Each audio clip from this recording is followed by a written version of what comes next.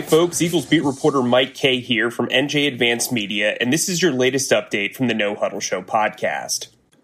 All eyes are on the quarterback position in Philadelphia following Carson Wentz's benching against the Green Bay Packers. Wentz was pulled for rookie Jalen Hurts during the third quarter of Sunday's loss. Wentz struggled during the first half and only threw for 79 yards against the Packers. Hurts threw for 109 yards, a touchdown, and an interception.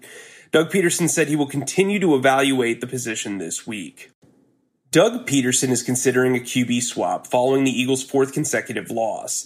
Carson Wentz leads the league with 15 interceptions and 50 sacks taken through 12 games. While Jalen Hurts has only thrown 15 passes this season, he has provided a spark for the team when called upon.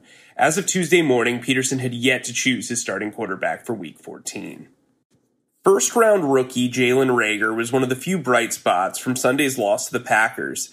Reagor caught a 34-yard pass from Jalen Hurts off a go route in the third quarter. He also returned a punt for 73 yards and a touchdown.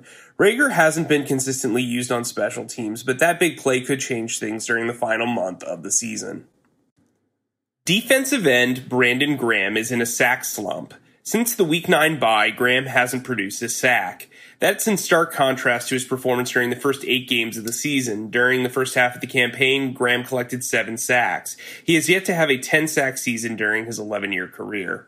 The Eagles will host the New Orleans Saints on Sunday at the Link. The game will kick off at 4:25 in Philadelphia. For all the latest Eagles news, turn to the sports section of NJ.com and download the No Huddle Show podcast wherever podcasts are available.